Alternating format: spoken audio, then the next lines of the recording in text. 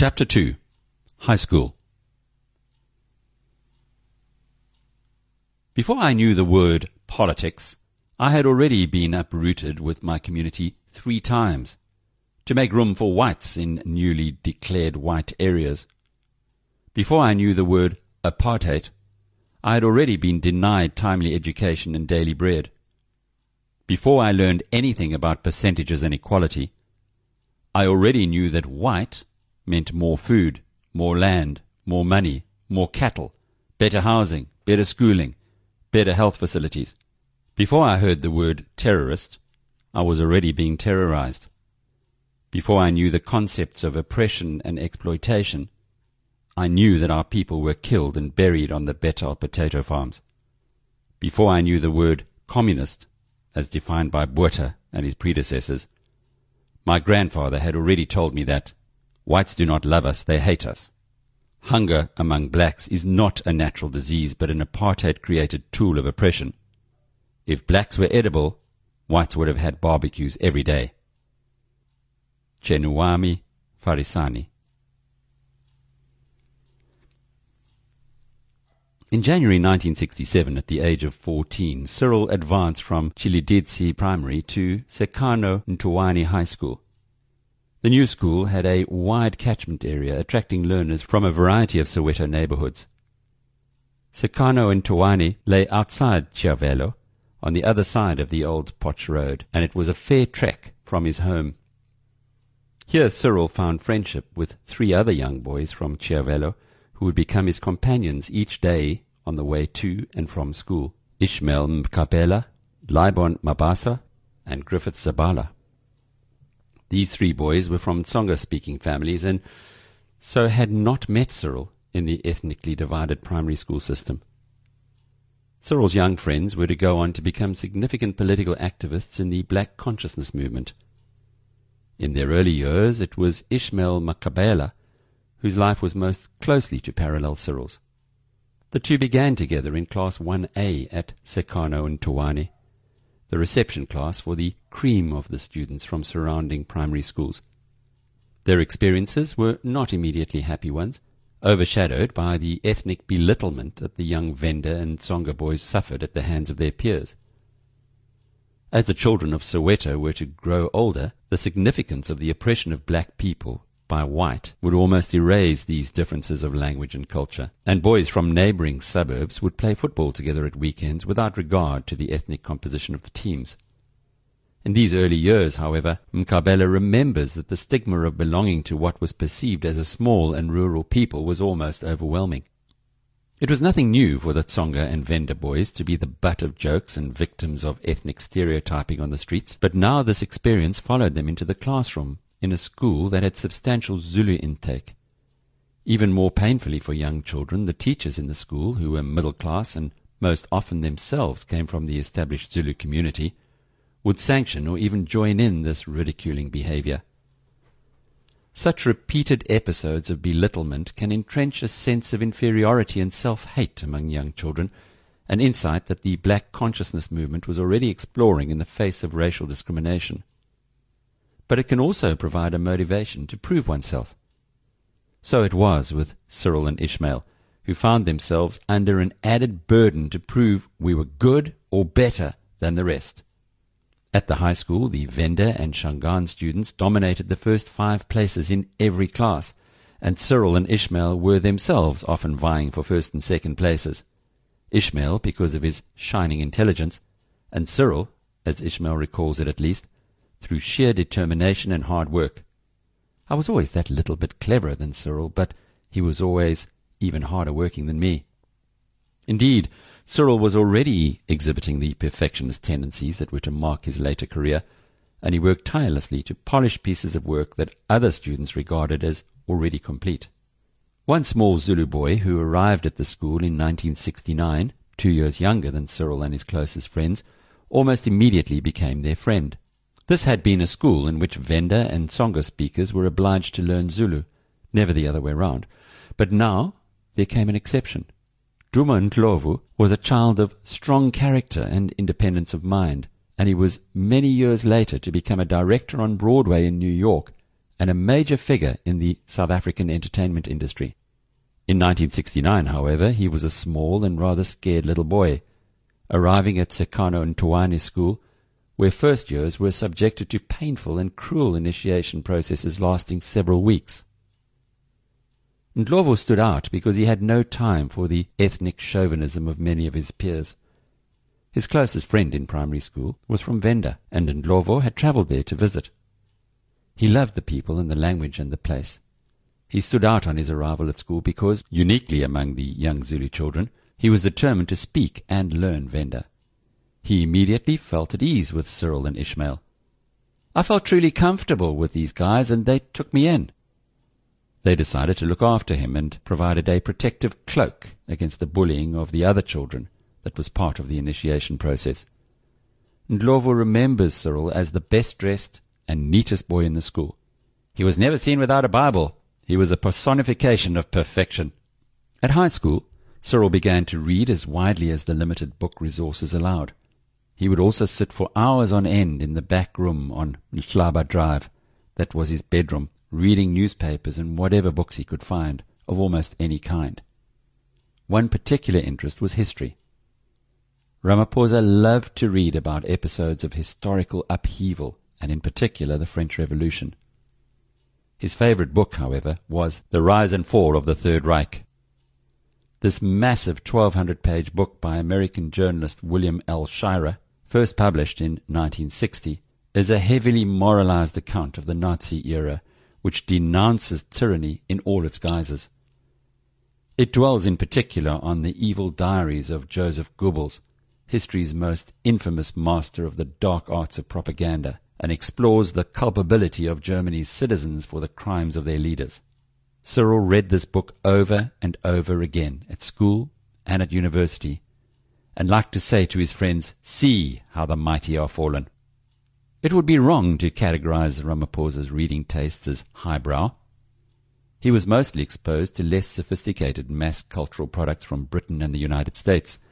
His favorite author was the prolific British writer of American underworld crime stories, James Hadley Chase, who was one of the most widely read writers across the British Empire.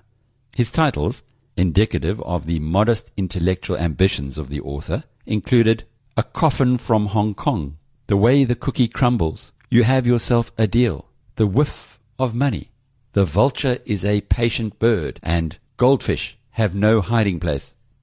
Cyril would devour his books rapidly and enthusiastically. Ramaphosa also loved the movies. They played a very significant role in his development. Among his favorite movies while he was at high school was the 1967 Hollywood hit The Dirty Dozen. Ramaphosa also enjoyed the 1968 movie of Alistair MacLean's book Where Eagles Dare, starring Clint Eastwood and Richard Burton, and the more leisurely 1963 dramatization of The Great Escape, starring Steve McQueen. Cyril may have enjoyed scenes in which SS assassins and teams of stereotypical Nazi ogres were decimated. According to Ramaphosa's later mentor, Chenuwani Farisani, the Lutheran Theological College in Natal was staffed in part by German missionaries so conservative in ideology and formal in manner that they appeared to be escapees from a Nazi war movie. There was no movie house in Chiawelo, which then had and still today has quite rudimentary leisure facilities, and the youngsters would walk across to the nearby suburb of Kliptown. As they got older, and as finances allowed, Cyril and his friends would go to the movies accompanied by their girlfriends, who were becoming an increasingly important part of their adolescent lives. Cyril was later to become an organizer of film shows for Christian associations and as a student union chairman. He was even influenced in his choice of his later career as a union organizer by one of the Hollywood movies that he watched. Cyril's life outside school continued to be dominated by religion. With his three best friends, he joined a Christian youth club called the Young Ambassadors, run by one of the growing number of teachers who were infusing their religious teaching with direct and fiery political rhetoric. The four youngsters also joined the Student Christian Movement, SCM, a nationwide student body that Cyril was quite soon to lead. In all these actions, Cyril's friends, who were all leaders in their own right, described him as their leader, someone to whom they naturally deferred, and who initiated and drove their activities. Cyril was already an impressive preacher who could deliver a message with real passion and force. His friends still remember him singing with great feeling his favorite song in Venda, which translates as follows: "For he's coming soon, he's coming very soon. With joy we'll welcome the returning of the Lord." One teacher at his school was Tom Mantata, later a commissioner at the South African Human Rights Commission. He remembers Cyril as a deeply religious young man and also as a leader.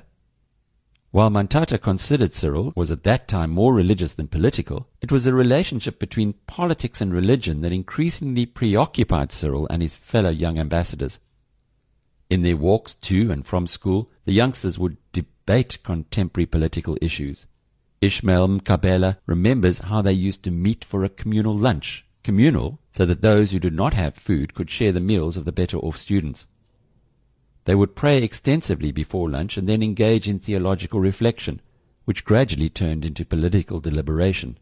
The mechanism through which such debate was initiated was a copy of the Rand Daily Mail, the most consistently anti-apartheid of the national newspapers, which the students would borrow from a teacher. They would place it on the table in front of them and discuss each of the major stories, about political detentions, protests, evictions, and even about police informers.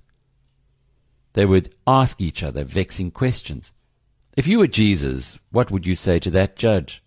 If you were Jesus, what would you do to that informer? If you were Jesus, would you testify? These discussions were not politically sophisticated or well-informed, but they were ways of reflecting upon the growing tensions between their religious beliefs and an encroaching political world, characterized by brute injustice. At the same time as liberation theologians in Latin America were beginning to reconceptualize God's concern for the poor, so South African evangelicals like Cyril were reorienting their conception of Jesus and starting to see him as a friend of the oppressed. The issue of racial division began to loom increasingly large in Ramaphosa's life. He met few white people in his early childhood. The most memorable of these for Cyril and his school friends was Miss Brown, a young woman who would tour the schools of Sowetan, telling stories about Jesus and the path to salvation he offered. When Ramaphosa was 15 or 16, he started to attend Christian camps that she organized, opening his eyes to the world outside Sowetan for the first time. Miss Brown was very fond of Cyril, and this fondness was apparently reciprocated. The other whites in the everyday life of Chiavello were missionaries participating in local church activities, figures of authority, but predominantly benign ones. At this time, new forms of thinking and organization around black consciousness were emerging as a major force in South Africa's schools, black universities, and churches. The exploitation of black South Africans had intensified, and the search for fresh ways of understanding and responding to this exploitation became increasingly urgent in the churches and universities. What emerged as black consciousness towards the end of the 1960s was far from being a political organization or even a social movement. Indeed, the adherents of black consciousness ideas often avoided political organization in order to evade bannings and arrests. Rather, they adopted an intellectual approach to the position of the black person that asserted their pride in blackness and their dignity in the face of degradation and oppression, and insisted upon the humanity of the African. Some scholars had seen the emergence of black consciousness as a consequence of the political vacuum created by the suppression of the ANC, which had reduced it to what Jeremy Seekings describes as an obscure passivity. By the mid-1960s, Seekings observes, overt political activity inside the country had been entirely and brutally suppressed. ANC and PAC leaders were either in jail or in exile, and the armed struggle had petered to a halt. It was in this repressive context that new movements emerged in the 1970s that eschewed formal political activity. It is true that for Cyril and his friends, and for many like them, the ANC had become almost invisible as a result of banning, detentions, and harassment. It was confined to waging an ineffectual guerrilla war and launching diplomatic initiatives to isolate the Pretoria regime that were not reported within the country. While Raymond Suttner had recently emphasized that the ANC persisted in an underground form, interacting with black consciousness in areas like Durban and Johannesburg, and we shall see that even Cyril's own brother was to become part of just such underground activity, Cyril had no relationship with or awareness of these ANC structures. The most famous proponent of black consciousness ideas, Steve Biko, drew on philosophies elaborated across the previous 150 years in the United States, and also upon post-colonial writings that emphasized the need for colonized peoples to reassert pride in their blackness and sometimes their Africanness, and to restore their own sense of their dignity as human beings after decades of colonial degradation. While black consciousness had an immense ideological impact upon a generation of middle-class black South Africans, the internal psychological transformation it prescribed was both too little and too much. It was too limited in that it did not provide solutions to the immediate practical problems faced by Africans. Black consciousness was found primarily in cultural and educational settings, where it was an extension of the traditional generational critique young people were expected to undertake through youth associations. On the other hand, it went too far where it ran up against the beliefs of those who were committed to a conservative Christian understanding of politics. For many black consciousness thinkers in the United States, Christianity was the imposed religion of the colonizers and should therefore be rejected. Such a position was more unusual in South Africa. Here, the churches became the incubators of black consciousness thinking, though some of Cyril's contemporaries began to argue that if you were black, embrace and celebrate your blackness. You could not be a Christian. In the generational tensions characteristic of the period, Cyril and his friends were sometimes regarded as hotheads by their teachers and pastors. In these earlier days, however, they were all equivocal about the tensions between religion and politics. Although he does not himself remember taking such a position, Sekano Ntoane teacher Tom Mantata was an influential figure for many students because of his radical message that the Bible was poison. Cyril and his friends rejected any antithesis between Christianity and black consciousness. Their debate was not an ideological battlefield or a contest between dogmas. Most of our activities, according to Mkabela, were values-based. We were trying to search for the truth, for justice, and for the purpose of life. At the same time, they began to debate the implications of religious belief, its conservative effect, and the way it acted, in Marx's words, as the opiate of the masses, a formulation of which they were fully aware.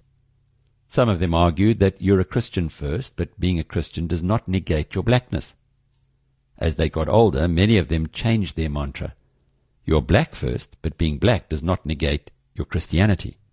Mkabela was increasingly seen by the others as the most ecumenically inclined. Perhaps the most worldly of all the young men, Laban Mabasa, who later became president of the Socialist Party of Azania, SOPA, was to argue in 1972, when the friends were undertaking holiday work together, that if I go to heaven and there is a white man in there, I'm not going in. Ramaphosa himself would recount the experiences of the Israelites in Egypt and argue that God was always on the side of the oppressed. By 1976, when Cyril was in detention, the student Christian movement of which he was national chair had moved far enough to declare that apartheid is evil under God. Any Christian group that wished to share fellowship with the SCM was thereafter obliged to declare apartheid anti-human, satanic, and demonic. If they refused to do so, SCM members would refuse to worship with them. Biko had spoken of two stages of liberation, psychological and physical, but the movement he inspired remained unable to speak coherently about the second stage. However important it may have been as a precursor to effective political action, black consciousness was also a consolatory exercise. For most of the 1960s and 1970s, the opportunities for political action were curtailed by a coercive police state at the height of its powers. Discontent remained largely localized, and there were no institutions able to mobilize protest across the country as a whole. There were none of the later powerful agencies such as a coherent domestic ANC, trade unions, or civil society structures through which meaningful action against the state could be organized. Cyril became an extremely popular and successful student at Sekano Ntoane. Nevertheless, in 1969 his parents took the decision that the young man should continue his schooling at Mphaphuli High School in the small town of Sibasa in Venda, close to where Samuel's family had its roots.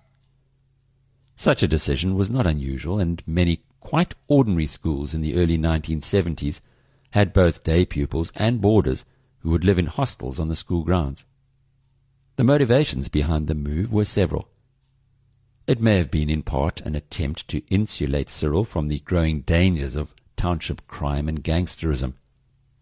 Samuel and Erdmute, moreover, may have wanted to separate him from friends they perhaps viewed as hotheads or radicals. Mphaphuli High, they may have calculated, would allow Cyril to follow a properly religious upbringing, rather than facing the politicization of religion that was confronting students in Soweto's troubled high schools. The decision that Cyril should study in Sibasa was probably also based on a desire to immerse a young man in his Venda heritage. To grow up with proper values, many families believed it was necessary to spend at least some of one's formative years in the north. Cyril was to claim in a 1985 interview that the decision was in fact his, and that it was taken on just these grounds. "I am Venda speaking. Having grown up in Soweto myself, I felt a need to go back to my roots, to go and see where my grandfather and my forefathers lived, and that was like an emotional thing for me." Mphaphuli High School was set in the sleepy rural town of Sibasa. It was probably one of the 3 best schools in Venda at the time, and its enrollment included several hundred day pupils and around 100 boarders, almost all of them boys. The boarders were housed in 2 hostels, one for boys and a smaller one for girls at the opposite end of the school grounds. Sibasa was a dramatically different setting from the streets of Soweto. Located in what is today the province of Limpopo, Sibasa is surrounded by an extraordinary natural beauty. At the same time, the region was and remains an economic and educational backwater. Shambolic government authorities, the local Bandustans of Venda, Leboa, and Gazankulu, were the main sources of skilled employment. Harsh agricultural labor on white-owned farms was the norm, and remittances from the cities were an essential supplement to household income. The school itself had limited resources, and it is described by Cyril's then-principal, T.S. Ntoane, as a country school. He elaborates that, "We did not have teaching materials, resources, or books. We tried to open the eyes of the students, but it was hard without even newspapers to make them aware of the outside world." At the same time, the school had ambitions. It was one of the first Venda language schools to offer science in its curriculum, and by the late 1950s, it already offered an unusually wide curriculum of Venda, Afrikaans, mathematics, biology, physical science, bookkeeping, agricultural science, and religious education. It was also a school in which the local community had invested some pride. It had its origins in efforts by local chiefs to reduce illiteracy in the earlier decades of the century. The buildings in which the school was housed in Cyril's time were built in 1958 and funded by subscription among 26,000 Venda taxpayers at the rate of £1 per year for 3 years. Although the South African government declined to fund the school buildings, excusing itself on grounds of shortage of resources, they were opened by the Minister of Education, H.W. Maria, in 1959. Local traditional leader Kosi Raluswelo planted his historic footprint in the entrance lobby to the school beneath a foundation stone. In this backwater of high but mostly unmet expectations, Cyril was to make his presence immediately felt. Principal Ntoane had been forewarned of his arrival. "I met one of Ramaphosa's teachers from Sekano Ntoane here in the street, and he told me, 'You have a very special student starting next year.' I had forgotten all about this until the first meeting of the student Christian movement at the start of the school year. The SCM was the largest student organization in the school, and attendance at its meetings had been compulsory for some years. It was a custom of the organization that each year's new SCM executive committee would be chosen the previous year by the departing senior students. This year, however, the principal remembers things went awry. The teacher in charge of the SCM came to my office flustered. He told me the SCM had met in the normal way in the hall. However, at the end of a long meeting, they'd come to him with the news that the chairman had resigned. They unanimously wanted to have a newcomer, Cyril Ramaphosa, as the chair of the SCM for that year. The principal asked for Cyril to be brought before him and immediately fell under his spell. It was the first time I'd seen Cyril, and the first time I saw that smile, his special smile. This smile was to become Cyril's trademark as a negotiator and politician, an irresistibly charming grin behind which almost any emotion could be concealed. During Cyril's 2 years at Mphaphuli, the principal became increasingly reliant on Cyril's advice about school management, student problems, and teacher competency. Ramaphosa would stiffen his classmates' resolve, sharpen their discipline, organize their school projects, and hone their class presentations.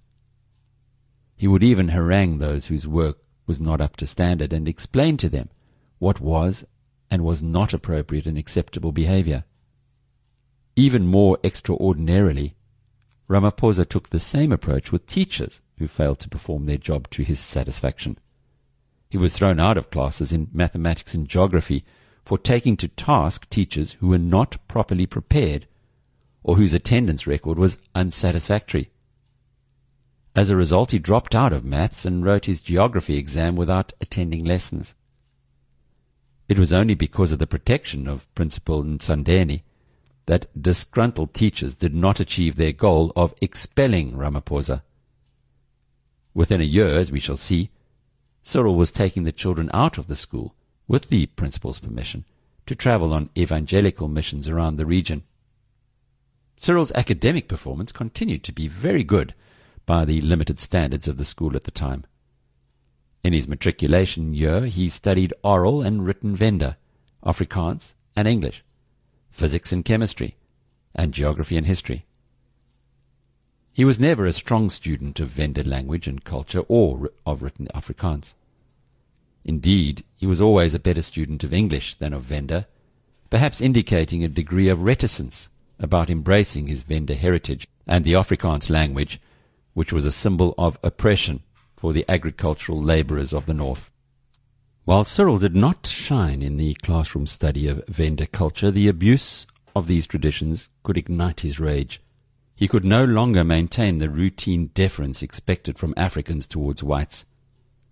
On one occasion, members of the school were gathered at an event at Mukumbai, the chief's kraal in Sibasa, a place treated with veneration even by those who embraced Christianity and modernity. At this meeting there were some white people present. The senior police officer present, Captain Madzena, treated them with the customary exaggerated deference, leading them to the front of the crowd and ensuring that they were comfortable and well looked after. Such favours would have been accepted as quite natural. Cyril, however, emerged visibly upset from the crowd and began to complain that this was the chief's place. Why, he asked, must whites be given preference over Africans, even here, at the expense of the true owners of the place? Madzena did not take kindly to the intervention. He rushed towards Cyril threateningly, and the boy was forced to slip away into the crowd, where he was concealed by his fellow students. Cyril already knew some of his classmates from Soweto. Among those to whom he became very close was one of the girls, Hope Mukondeleli Mudao, the daughter of a notable Venda politician and Soweto socialite, Baldwin Mudao. 10 years later, she was to become Cyril's first wife. Mudao Sr. was a flamboyant figure in the Soweto suburb of Dube. In the mid-1960s, a businessman and high liver. His political interest, on the other hand, was in the Bantustan of Venda, which the government was hoping to turn into a fully fledged ethnic mini-state as part of its project to justify the disempowerment of Africans in their own country. This ethnic separatism, as elsewhere in the country, enjoyed a degree of support within Venda, in particular from the local elites, business, official, and traditional, who were to benefit most from supposed self-government and the independence that Pretoria promised would soon follow. Mudau became leader of the Venda Independent People's Party, later the Venda Independence Party, or VIP, and he was briefly chief minister in 1973. He was also for a long time an official representative of the Venda Authority in Johannesburg. Like most of the local elite involved in homeland politics, he was a conservative, broadly in favor of Venda self-government. His party was actively contesting power with the pro-Pretoria chiefs who supported an entrenchment of the traditional authority from which they derived their legitimacy. After the first general election in Venda in late 1973, Chief Mphaphuli of the Venda National Party, VNP, secured election as chief minister. Mudau's VIP was to call a vote of no confidence in the election, accusing Mphaphuli of bribing members of parliament by ordering 70 rand suits for parliamentarians and taking them on a 3-day trip to the game reserve in an effort to secure their votes. The VIP was eventually to secure the upper hand over the VNP in 1974 and 1975 as a result of defections of chiefs and headmen. However, Baldwin Mudau himself came under challenge in his own party by middle-ranking chiefs keen to enforce the Venda Constitution's demand that only a chief could become chief minister. Although Mudau came from a powerful and prestigious lineage, he was not himself a chief. According to the eccentric British author Douglas Reid, a former London Times foreign correspondent who had retired to the Durban coast, Baldwin Mudau was not at all enamored of African liberation movements. After discussions with fellow black African delegates at a Texas law conference, Mudau reported his new view of freedom fighters as follows: "They did not want to help their brothers. They meant to take control, and they would hit the black man and white man alike, and Vendaland would be the first battleground in their fight against armed insurgents." It is unlikely that the political beliefs of Baldwin Mudau had any impact on the independent-minded Cyril. But Mudau was a person of great local political influence, as well as a very prominent figure in the black business world of Soweto. He had worked as a public relations manager for Lever Brothers, then the most desirable employer for an African in Johannesburg, and much later for McCann Erickson and J. Walter Thompson. Mudau would not have welcomed being mixed up with Cyril when he was later in detention. When Cyril eventually married Hope, he was joining a family of considerable wealth and political power, tied into the established order in both Venda and Soweto. The relationship between Hope and Cyril was evidently a complex one, combining affection with what one friend saw as a common spiritual and political journey. She was by all accounts stunningly beautiful, smashingly pretty, says Roel Khoza, and a person of considerable self-confidence and grace. In later years, after their marriage had ended, she remained protective of Cyril. Ramaphosa also found a new and exceptional role model outside school. If Cyril's father had hoped he might be protected from radical political influences in the far north, he was sorely mistaken. A few months after his arrival, he made the acquaintance of Chuniwane Farisani, a soon-to-be ordained minister and prominent black consciousness activist, who was about to become national convener of the Black People's Convention, BPC. Farisani was 4 or 5 years older than Cyril, but a world apart from him in terms of political experience. He had been one of the most brilliant students of his generation. When he met Cyril, he was enrolled at a theological college in Natal in preparation for a career in the church. He would travel the country speaking to young people, distributing literature, establishing organizational branches, and articulating his radical and subversive ideas. It was on just such a tour that he met Ramaphosa. Farisani was a guest at the school's flourishing debating society, in which Cyril was inevitably a star performer, and the house was debating the motion that knowledge is more important than money. Although Cyril was young and inexperienced, Farisani identified something out of the ordinary in his questioning character and moral seriousness. It transpired that Ramaphosa was open to the radical interpretations of the Bible for which Farisani was later to become famous. Farisani argued the Lutheran Evangelical Church must turn away from political conservatism and become an instrument of opposition to oppression. For him, black people were in South Africa but not of South Africa, every square inch human but not members of the human race. We have the sense, but we are not credited with a consciousness of our surroundings. We are present, but always very absent. Why? The Lutheran Church of Cyril's childhood was conservative, charging members to respect the institutions of secular government that God had created. Farisani rebelled against the dubious teachings of the Lutheran Theological College at Mpumalanga, from which he would be expelled in March 1972, deriding as nonsense its teaching that God created the lion to feed upon the buck. Why should blacks complain about white oppression?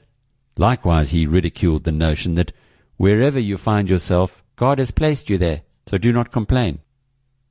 Farisani illuminated the contradictions between the professed faith of South African Lutherans and the realities of their practiced life. They confessed Christ, yet almost all of their actions were contrary to Christ's teachings. At the center of the church, he believed, should be the understanding that God loves everybody and that his Son died for everybody. Yet the Lutheran Church practiced apartheid even in its own organizational structures. A church must teach if it is to be a living church.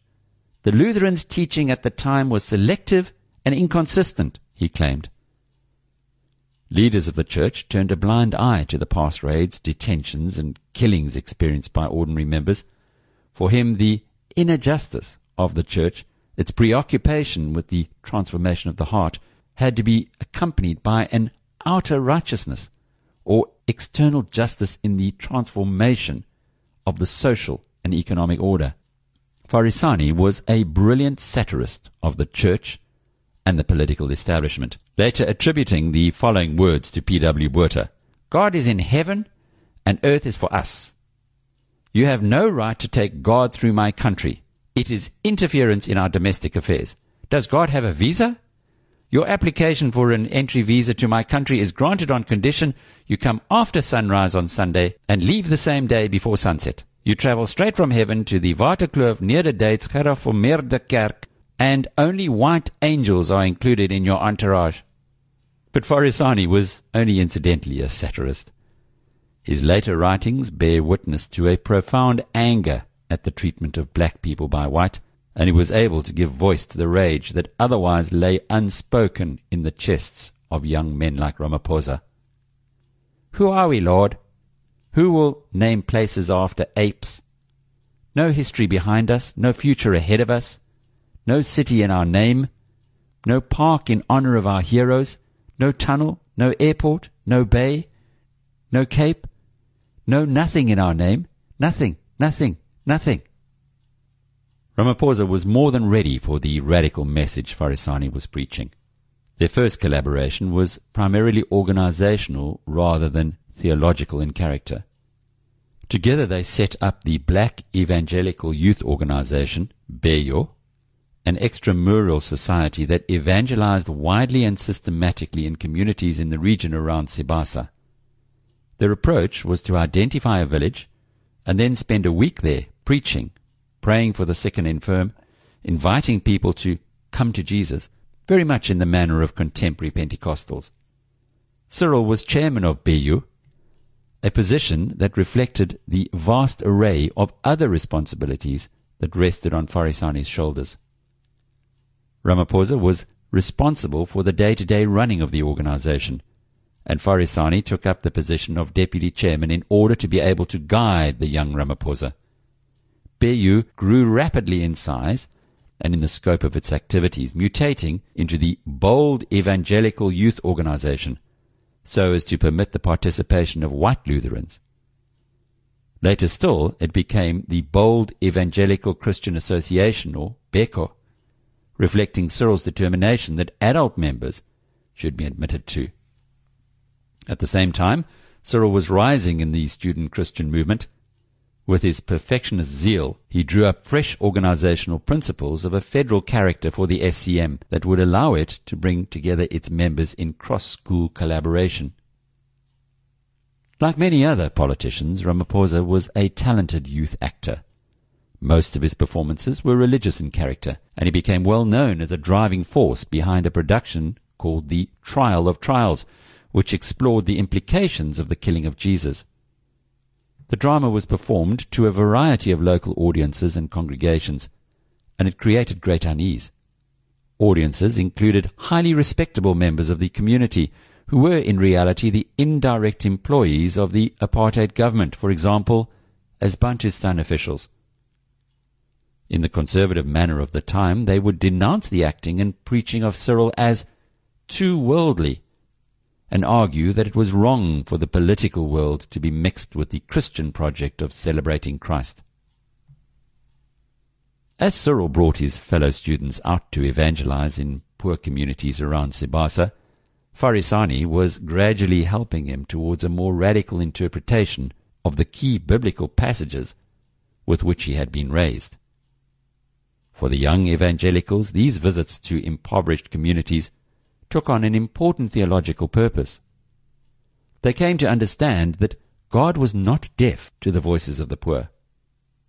When they went out to bring light and hope to a poor rural village, they would read Luke 4 and understand that God was going out with them. The Spirit of the Lord is upon me, because he hath anointed me to preach the gospel to the poor. He hath sent me to heal the broken-hearted, to preach deliverance to the captives, and recovering of sight to the blind, to set at liberty them that are bruised, to preach the acceptable year of the Lord. There was now fresh resonance to the biblical account of Moses' encounter with the Lord in Exodus 3, a chapter Cyril would have learnt by heart as a young child, studied and used as the basis for his adolescence preaching. God was still a forbidding character for Ramaphosa, but the God of Exodus, he now understood, was not deaf to the cries of the people. Moses brings a flock of sheep to the mountain of God, where he encounters an angel who emerges in a flame of fire out of a bush. When Moses turns to look, God calls out to him from the bush, "I am the God of your father, the God of Abraham, the God of Isaac, and the God of Jacob." And Moses hid his face, for he was afraid to look upon God. And the Lord said, "I have surely seen the affliction of my people which are in Egypt, and have heard their cry by reason of their taskmasters. For I know their sorrows, and I am come down to deliver them out of the hand of the Egyptians, and to bring them out of that land unto a good land and a large, unto a land flowing with milk and honey." The essence of the religion that now guided Cyril was the recognition of oppression and the obligation this brought to go out and to evangelize. God was aware of the suffering of his people and intended to take decisive action against the oppressors. "I am sure that the king of Egypt will not let you go, no, not by a mighty hand. And I will stretch out my hand and smite Egypt with all my wonders which I will do in the midst thereof. And after that he will let you go." Under Farisani's guidance, Cyril came to see the Bible's seemingly conservative injunctions about respect for earthly government in a radical light. The Lutheran Church of Cyril's parents proclaimed that God had created earthly government, even in South Africa, and that God's creations were to be respected by all men. Farisani, however, emphasized that even if God had created government, the system of apartheid which was driving this authority in an evil direction was the creation of men. These men could rightly be castigated as selfish, bigoted, and racist. Farisani believed it was right to fight apartheid because apartheid was an abuse of governing institutions that had been established by God. As Farisani was to make this point in a later writing, an agent of apartheid was like a baboon that watches its rich master drive a Rolls-Royce car. After a while, the baboon learns a little about how to drive, and one day takes his master's key and drives off. The consequences, of course, are dire.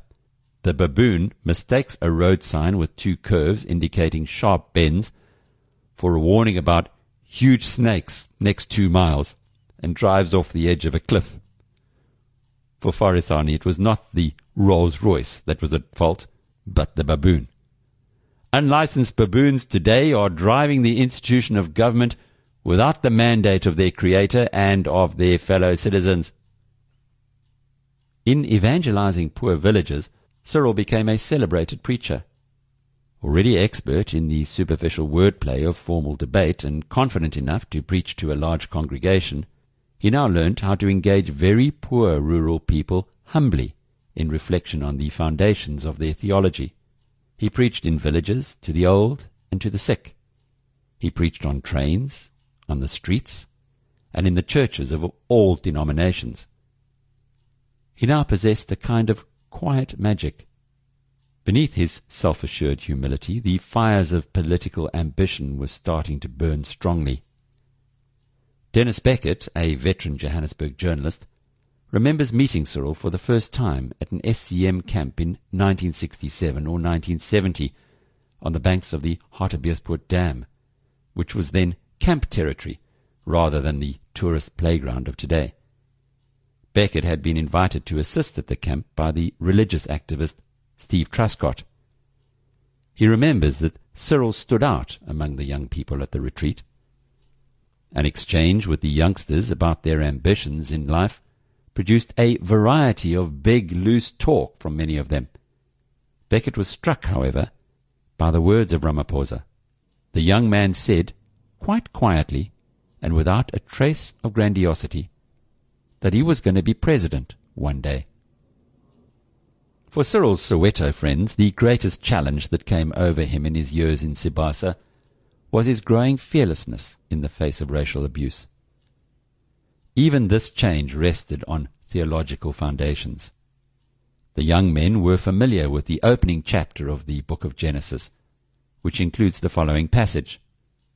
And God said, Let us make man in our image, after our likeness, and let them have dominion over the fish of the sea, and over the fowl of the air, and over the cattle, and over the earth, and over every creeping thing that creepeth upon the earth. So God created man in his own image. In the image of God created he him. Male and female created he them. And God blessed them. And God said unto them, Be fruitful and multiply, and replenish the earth and subdue it, and have dominion over the fish of the sea, and over the fowl of the air, and over every living thing that moveth upon the earth. For Ramaphosa, these verses were now among the most important in the Bible. He learnt that God distinguished clearly between man and animals. Unlike the scientific racists, who were the architects of apartheid, God repudiated a hierarchy in which some men were closer to the animals than others. Men, moreover, were directly instructed by God to subdue the world, rather than to subdue one another. And man was made in the image of God himself. To be in this sense like the Creator was each human being's gift from God, something that could never be taken away by mere human action. To insult a black man was to insult his Creator too, because every person, whether black or white, was made in the Creator's image. In the school days of 1970 and 1971, Cyril would return from Venda to the family home in Soweto, where he spent his life in the company of his old friends from Sekano Ntoane, and engaged in still more evangelical activity. The young friends also worked to earn money for precious luxuries like clothes and movie visits. Cyril had always been preoccupied with the need for financial independence. He did not like to ask his parents for money. And his brother Douglas remembers him returning exhausted after long days working in the bottle store in Johannesburg. He was almost too tired to spend the money he had earned, but he would rather work than borrow. Cyril recently recalled that, I've been an entrepreneur from the age of 16. What could have been a business career for me was interrupted by apartheid. I started as a hawker, buying and selling things. Rather theatrically, Cyril went on to explain that his nascent business career was cut short because there was a struggle to be prosecuted. Cyril and his friends enjoyed quite remunerative part-time work almost every holiday as a result of the helping hand of a sister of Griffith Zabala, who worked at the Industrial Council for Clothing Industries in Doornfontein. Here the young men, their friend Frank Shikani from university among them on one occasion, worked as clerks, earning the princely sum of 20 rand a week. The always well-presented Ramaphosa liked to dress up exceptionally smartly as a young gentleman for the train journey to the office, paying special attention to his ties and to the neatness of his suit. He continued to be a voracious reader and enthusiast for movies, and he dressed in the most current fashions that his hard-earned money could buy. At this time, Cyril became fascinated by the politics of the Kennedy clan in the United States, and sometimes would wear his favorite tie, my Kennedy-style tie, on his way to work. At the end of 1971, Cyril matriculated with impressive marks. Only one student in his class, a key rival for the teacher's praise, named Simon Paswani, was to receive a first-class matriculation exemption. Cyril, like 8 of his classmates, secured a second-class matriculation exemption, sufficient to make possible entry to university. Ramaphosa's academic potential was clear from his B grade in geography, one of only 2 B grades awarded to the entire class across the entire range of subjects in that year. Cyril's classmates, according to their former principal, did very well for themselves. However, their ambitions were purely local, with the 5 or 6 best performing of them becoming local lawyers, teachers, or local government bureaucrats. Cyril's horizons were wider and his ambition fiercer. Before setting off for university, Cyril had one last summer holiday to spend with his boyhood friends in Soweto. In the long school holiday after matriculation, he returned to Chiawelo, and together they planned an adventure. Travel within South Africa by young black people was highly unusual. A plethora of laws and regulations restricted black people's freedom of movement. Nevertheless, the youngsters had ventured on extended walks and hitchhikes from Soweto, once reaching Durban, and on another occasion, Lesotho. Organized with the assistance of their Young Ambassadors Christian Youth Group and the church, these trips had the purported purpose of allowing the youngsters to preach and service the community. For their late 1971 excursion, the youngsters decided to make the most ambitious trip yet to the city of Cape Town, a place about which they knew almost nothing. The trip was to demonstrate how young and inexperienced Cyril remained. But for Ramaphosa's friends, it was to show him in a new light as a fearless or even reckless antagonist of white racists. The youngsters departed on the 22nd of December 1971. Cyril's friends, there were 5 boys and 2 girls, collected him last because his house was closest to the old Potchefstroom Road, which was to be the starting point of their journey.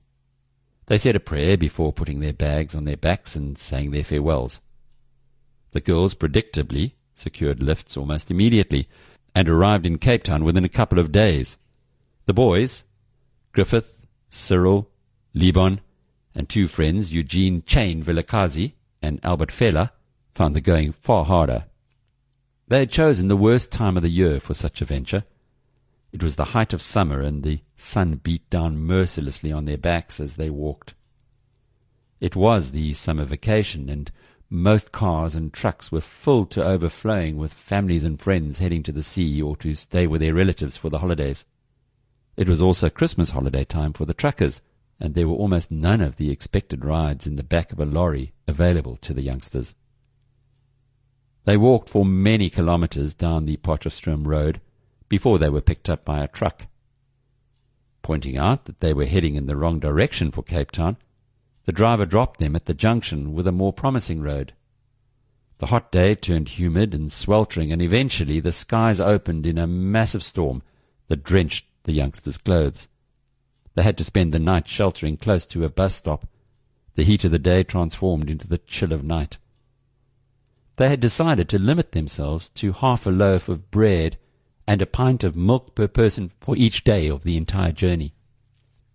Cyril, determined as ever to be the most virtuous of even this virtuous crowd, saved a portion of his bread and shared it with his friends. What distinguished Cyril on this trip was not this characteristic display of conspicuous selflessness, but his unwillingness to tolerate the casual abuse of whites whom they encountered along the way. On one occasion the boys were swimming in a small dam, cooling off from the hot midday sun. A Zephyr 6 car, pulling a small trailer, slowed to a halt with steam pouring out from under the hood. In the front there sat 2 young Afrikaners, a boy and a girl. The driver asked their help carrying water to the car. In return, he agreed to their request for a ride, and the 5 of them clambered onto the small trailer with their bags.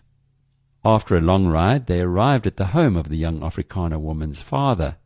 They disentangled their limbs and climbed stiffly from the trailer, thanking their driver for the ride. Cyril very politely turned to the older man and asked, "Meneer, could you please give us some bread and water?"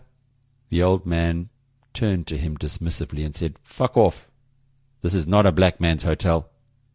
Cyril stood his ground, expressionless, and shouted back, "Futsek, you're an arrogant Afrikaner," before turning coldly on his heels.